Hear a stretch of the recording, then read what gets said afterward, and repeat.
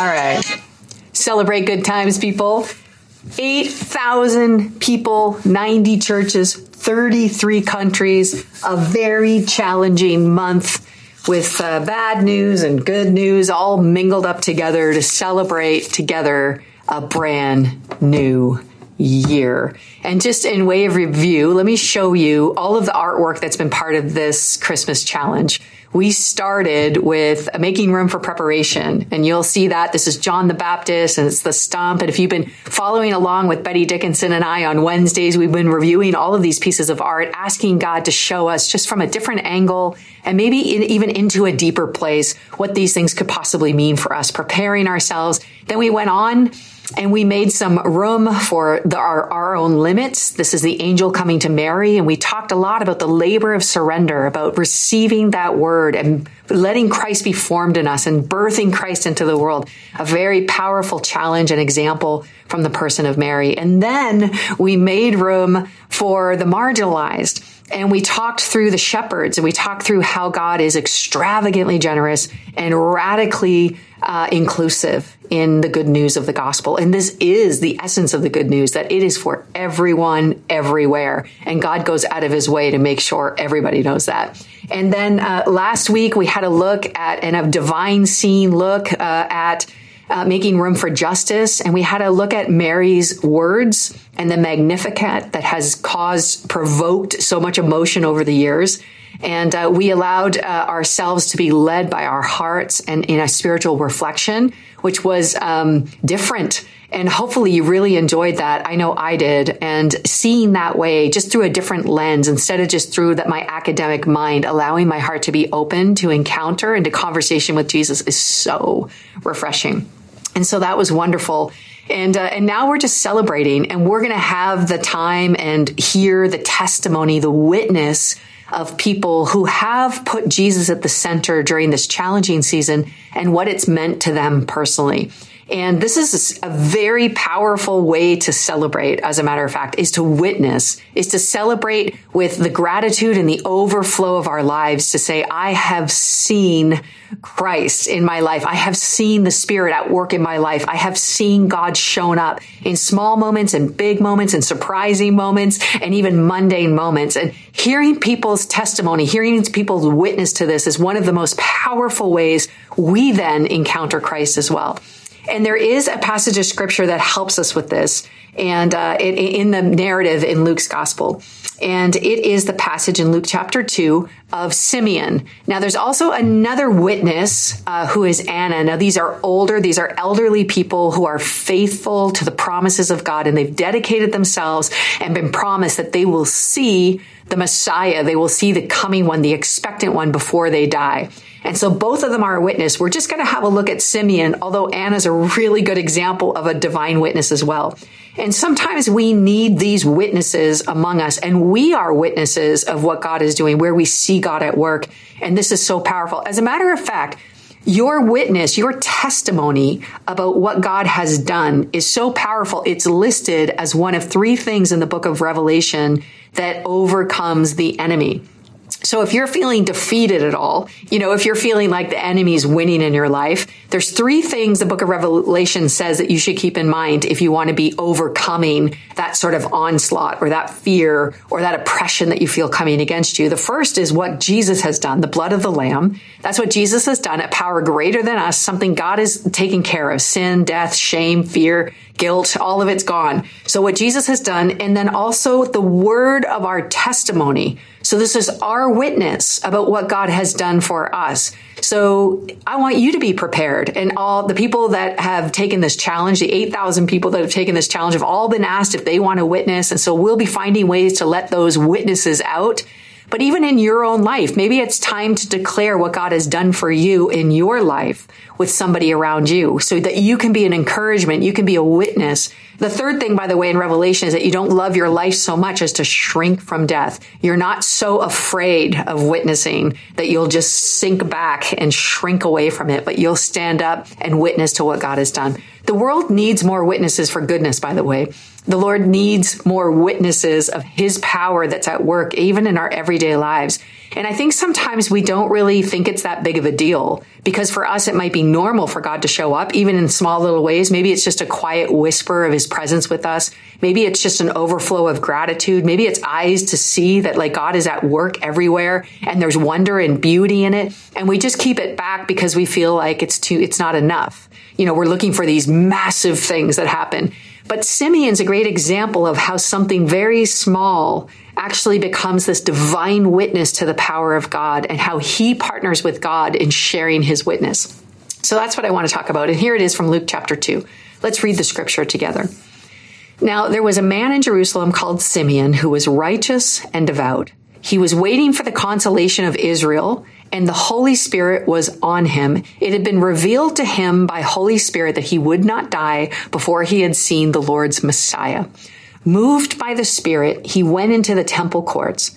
When the parents brought in the child Jesus to do for him what the custom of the law required, Simeon took him in his arms and praised God, saying, "Sovereign Lord, as you have promised, you may now dismiss your servant in peace. For my eyes have seen your salvation, which you have prepared in the sight of all nations, a light for revelation to the Gentiles and the glory of your people, Israel." Wow. That's the account of Simeon. And there's a few things that I want you to think about in terms of like words that are said in this passage that might be helpful to us to learn how we become witnesses to the work of God in the world. The first is that Simeon had eyes to see. He saw something. Now, everybody else just saw a poor family doing what was required by the law. That's what the scripture says. They were just doing, it wasn't a special day. They weren't like, behold, Jesus has come to the, like, it wasn't Lion King. There was no Simba presentation. This was just a baby like every other baby and parents going through the ritual required by law. And Simeon saw it was more than that. Simeon saw something. His eyes were attuned. The Holy Spirit was on him to help him see what looks completely normal, what looks completely mundane, as something sacred, as something holy, as something special happening. And this is what the Holy Spirit can do. As a matter of fact, in Ephesians, it says that God would enlighten our minds, that we might grasp knowledge that is beyond our mind, right? That there's an enlightenment, that God wants to give us vision to see what looks ordinary, that looks mundane, that looks completely natural, and see that in that natural thing, God is deeply at work. God is deeply at work. Maybe you see this like at the grocery store, when someone's kind to someone, or when someone offers to take your card, or maybe you see this at school when a kid shares his lunch with someone who forgot his, or maybe you see this, all around you as mothers care for their children in sacrificial ways, and you just haven't, or maybe just, your husband emptied the dishwasher, and instead of just sort of going, well, that's nice once in a while, it might just be like, whoa, I see that. That was a gift. That is gratitude. It's divine scene. How is God working in the world? What is he bringing forth that's going to bring forth the glory of God? How does God see the world? Richard Rohr talks about when he sends people out on retreats. When people go to a retreat, he's a spiritual director. And he says what he does is he puts a line in the sand and he invites everyone to go for a walk with God. But on the sand, he says, this is the line of beholding. And as soon as you cross this line, instead of just walking, I want you to behold.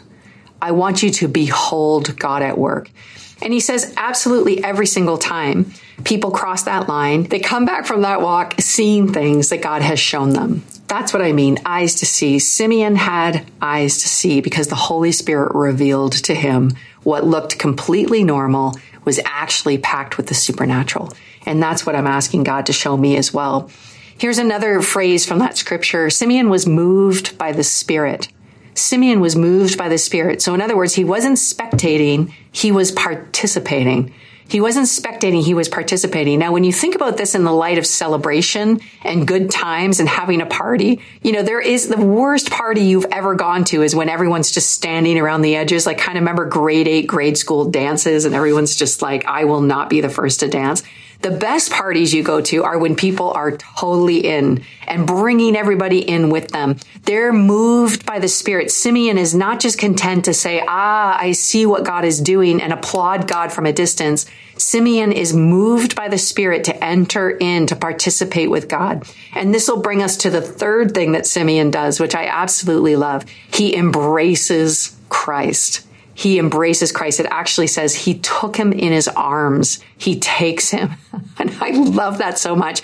Simeon is not content just to see it from a distance. He wants to move in and participate with his life. The temptation for us to spectate, to critique from the sidelines is so high in today's world. Honestly, it is one of the growing crimes, actually, is non-participation, our bystanders who refuse to get involved. And I don't know if the reason for this is because we're on our phones and we're kind of being trained in spectating. We're watching horrific things even from a distance. We're commenting, but from the sidelines. But participation, actually saying no, getting involved, actually being part of the story. That's what Simeon is doing, moved by the Spirit. You know, that same term, moved by the Spirit, is used a lot in Jesus' life. The spirit of compassion. Jesus is moved to compassion. He's moved to action. And even the word compassion itself means so disturbed from the inside that you have to act on it. This movement is practice, moving with God, seeing the way God sees, and then moving and embracing what it is that God has in front of you, the way that God is showing up, taking that into your arms, taking Jesus into your arms. Is part of what this is. And then what happens after that, when there's a participation and just instead of just spectating, what happens is what I like to call overflow. Overflow. And the overflow is the witness. The overflow is the testimony. The overflow, it's not like we're conjuring up, what are we going to say? We're literally just overflowing with what's happening in our participation of embracing where God is at in the world. We see what God's doing. We have the eyes of our hearts have been enlightened so that we can see God at work in the world. And by the way, keep in mind, Simeon's been at this for a long time. He's been waiting a long time. And here the Messiah is, and this little baby, this poor little baby from a poor family, and Simeon sees it coming. It reminds me of Elisha praying for rain, and he sees, what do you see in the cloud? I see the cloud the size of a fist, the scripture says. And he's like, right, that's rain coming. That's rain coming. I can see God doing something in the midst of what looks like God is not on the move at all. We need people who can see God at work. I can see God at work. I really can. I can see God moving. I'm challenging you to do the same, but not just from a distance. Be moved by the Spirit to participate. I want to be part of what God's doing. And to do that, I need to embrace Christ in my life. And out of that posture, the overflow. And what you're going to witness are people in overflow, people testifying not to what God can do, but what God has done.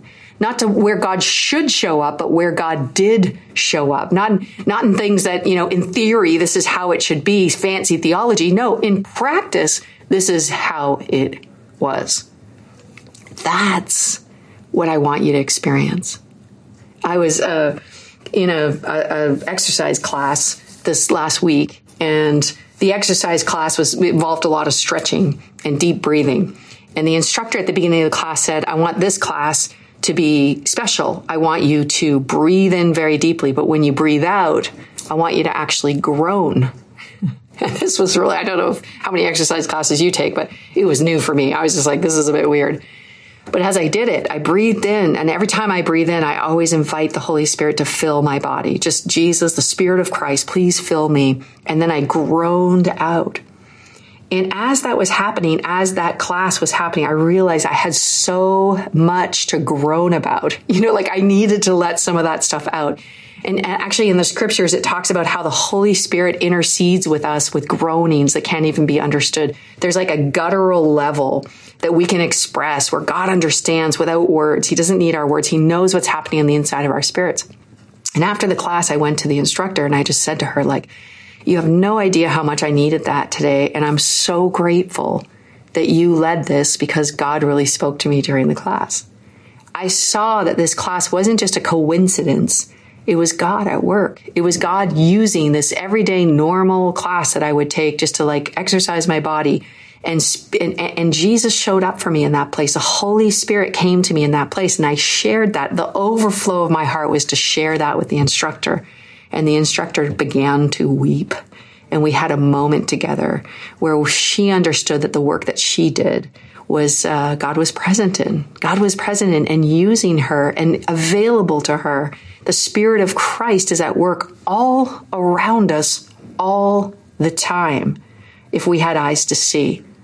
If we were allowing the Spirit to move us, to embrace Christ right where we are, and then the overflow is for us to witness to it. I wonder what you need this week. As you hear these testimonies of people, maybe you need just a refresher. Maybe you need to just say to God, please, would you open my eyes? Maybe you need to be moved by the Spirit. Maybe you already know where God's working, but you haven't mustered up the courage to move with God, to participate in that. Maybe someone around you needs to know that you see God at work, that you see what God is doing, that you see God is present even in their mundane, seemingly ordinary and long waiting experience of reality. And maybe you need to just embrace Christ who shows up right in that place. Maybe it's at your work or in your family or a distant person or on the other side of the globe. Maybe it's somebody that you just need to write a note to or an email to and say, you know what? I meant to tell you, I see God at work. I can see Christ right here.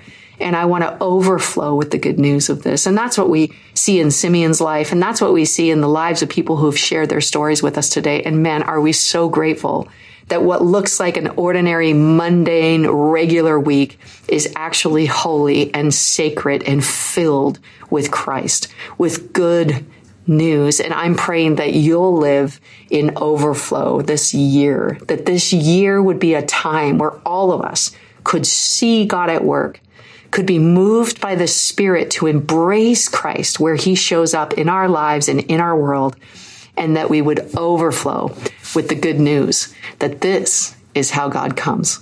Let me pray with you. God, thank you so much for Simeon, for witnesses, for the witnesses that we've heard and we will hear more of. Thank you that you are at work in this world, that you're at work in our world, in our minds, in our hearts, in our relationships. Thank you, God, that your promises are true, that you show up even in the most unlikely circumstances. There you are. Would you open our eyes? Would you move us? Would you help us to embrace you in the midst of our everyday lives? And God, help us to overflow with the good news that you are with us. You are with us. We celebrate this year as a year of new possibilities, believing that you're going to show up just like you did for Simeon. We pray this in Jesus' name. Amen. Happy New Year.